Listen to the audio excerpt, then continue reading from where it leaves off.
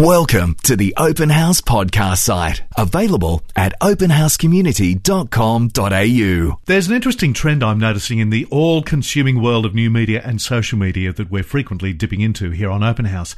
And it seems that for more and more people, it's not as all-consuming as we might have thought, or as it often, very often, seems. We're tackling this from a number of perspectives tonight in our regular chat with our new media and social media guru, Steve Kryger. Steve, welcome back. Thanks, Lee. Good to be here. Always great to talk. Steve, I want to start with an event that's been happening over this weekend. Tell us about that. Yeah, that's right, Lee. So March 1 to 2 was designated by a group called the Sabbath Manifesto as the National Day of Unplugging.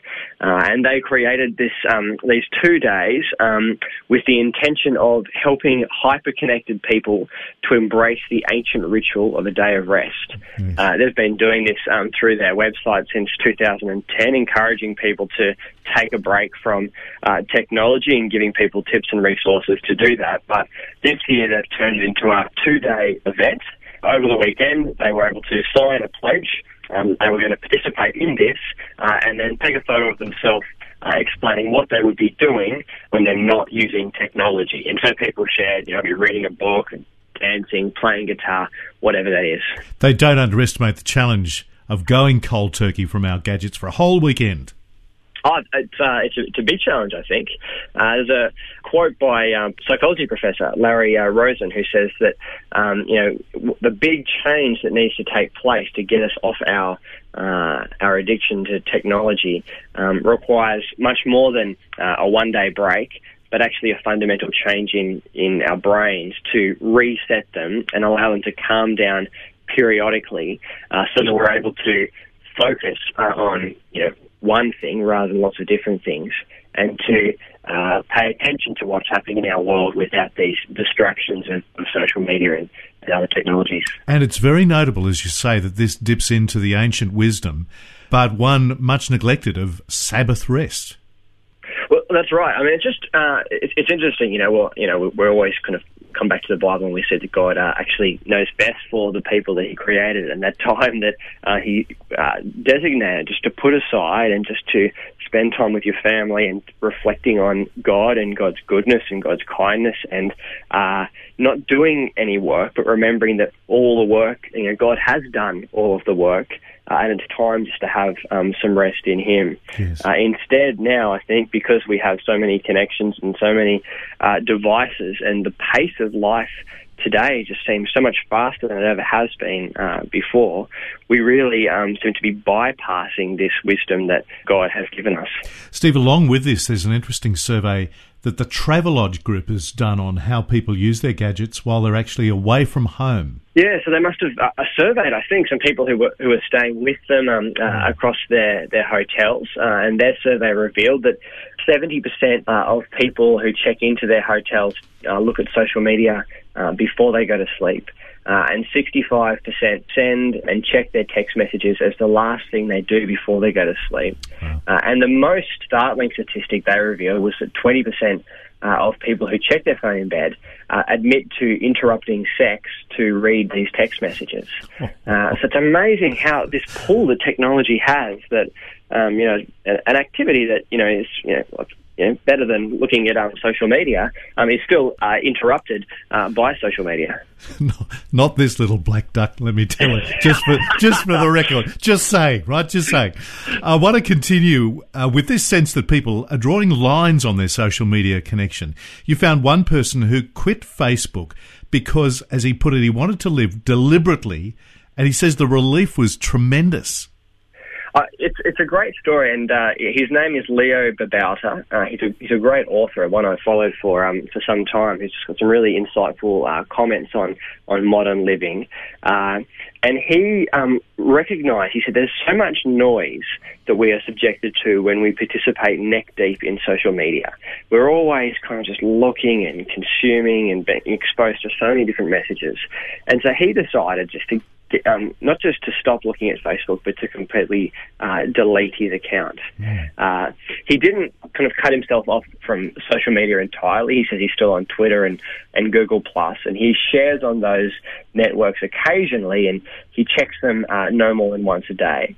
But what he's discovered is that he's writing more, he's reading more, he's walking, he's exercising, and his outlook on life and his time to reflect and meditate rather than just be kind of running along with the herd and just responding and watching what everyone else is doing has changed remarkably over this period. He does acknowledge, though, that it's meant he's lost a bit of contact with his own family.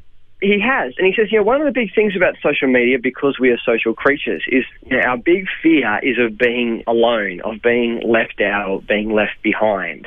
And so this is one of the things that keeps so many people on social media, not only to maintain the networks that they have, but also this great fear, I won't know what's happening, I won't know what news is taking place, people won't invite me to things. And so fear is a big reason for sticking with social media. He's acknowledged that there are some challenges and, we need to learn, I think, to live in a world where people are able to opt out of social media and still, be able to participate in life and know the key events in the lives of friends and family. But his challenge was it's easier, and he uses an animal analogy. He says it's easier for the antelope to fall in with the herd, to shift when the rest of its family is shifting, rather than standing on its own to find its own path and be afraid of being eaten by a lion. Which is a good illustration, I think, of, and what is called for in this age of social media and technology, that sometimes we need to take a stand. It's one quote that struck me in particular. It's from the theme song of Cheers, that the world today takes everything we've got. Yeah, and I think that quote reminded me when I first started out at work. One of my my colleagues said to me the same thing about my employer, and she said, look, your employer will always take more. They'll take as much as you want to give them. They'll have as many hours as you're willing to stay here in the office. So she said, set your boundaries and go home. And perhaps there's some wisdom there for our use of social media as well. Yes, and somewhat in the same vein, Tim Challies, real favourite of yours, I know, is suggesting a social media heart check. What's that involve? Tim has discovered, and look, I'd never looked into this before this week either, that on Facebook there is what's called an activity log. All of our activity online is logged and tracked from our mobile phone calls to the websites that we view. Nothing is private or unknown. And he discovered, in particular on Facebook, that not only is this activity logged, but you're able to see how this activity is being tracked and take a look over it yourself and see over a period of time all of the posts that you've liked and the photos that you've liked and any status updates that you've made, but also every page and person that you have looked up and viewed. And the point he's making with this social media heart check is what? He suggests some really good questions that might be worth us considering as we look back over our log of activity on Facebook. So he says, look over all of these people that you've been checking out and these photos that you've been viewing and say, look, would you be comfortable with your husband or your wife or your pastor or your friend looking over your shoulder? Are you happy for them to see these people that you've been connecting with? We've touched on in the past, Lee, how much Facebook relates to marriage breakdowns and people reconnecting with old flames. He says, look at the comments that you've left and the status updates you've made, and how does this connect with what we believe as Christians is the desire to speak the truth in love? Are we aware of the power of our words and the recklessness with which we can use them? Or is our speech, as it should be, gracious and seasoned with salt? So he, in this series of questions that he poses, encourages people to go back and look over everything they've done and see how it matches up with the life that they are actually trying to live. Okay, so they are the ways in which people are considering how they're using social media, even cutting it back. At the same time, lots of people and churches are ramping up their social media connection. A real shift from old media, for instance, the smiling face of Joel Osteen, known mainly, of course, through television. He's hitting Twitter big time. Yeah, he sure is. His goal, the goal of Joel Osteen Ministries, is to reach as many people as possible, and they've discovered that social media is key to this approach, and they've been doing this well. Joel is constantly ranked in the top 3 of religious figures on social media, generally sandwiched between Joyce Meyer at number 1 and a Muslim activist and televangelist from Egypt who is coming in at number 3. And Joel, he's got some huge numbers. He's got 1.3 million followers on Twitter and 2.8 million friends on Facebook. So he's exerting a lot of influence, and his words are reaching a large audience. There's one particular tweet he was written up about that said, "Release your faith. God is shifting things in your favour. He's moving the wrong people out and the right people in." It had 8,500 retweets. I mean, it's huge. I think it's pretty consistent with a lot of the content that he's producing. 8,500 retweets, 3,000 favourites, people who are kind of keeping this as a favourite to look back on later. To me, that kind of content sounds more like a horoscope prediction than it does something that Jesus would say, or any kind of biblical truth, consistent with what Joel Osteen says not only on TV but across other channels. And clearly, he's got lots of people interested in what he's got to say. Yes. It can be a big time commitment for a busy bloke like Joel Osteen. He says he personally reviews each post and reads the responses. Yeah, personally, I don't know how that's possible. The amount of responses that he would receive. He received more than most figures on Facebook and Twitter.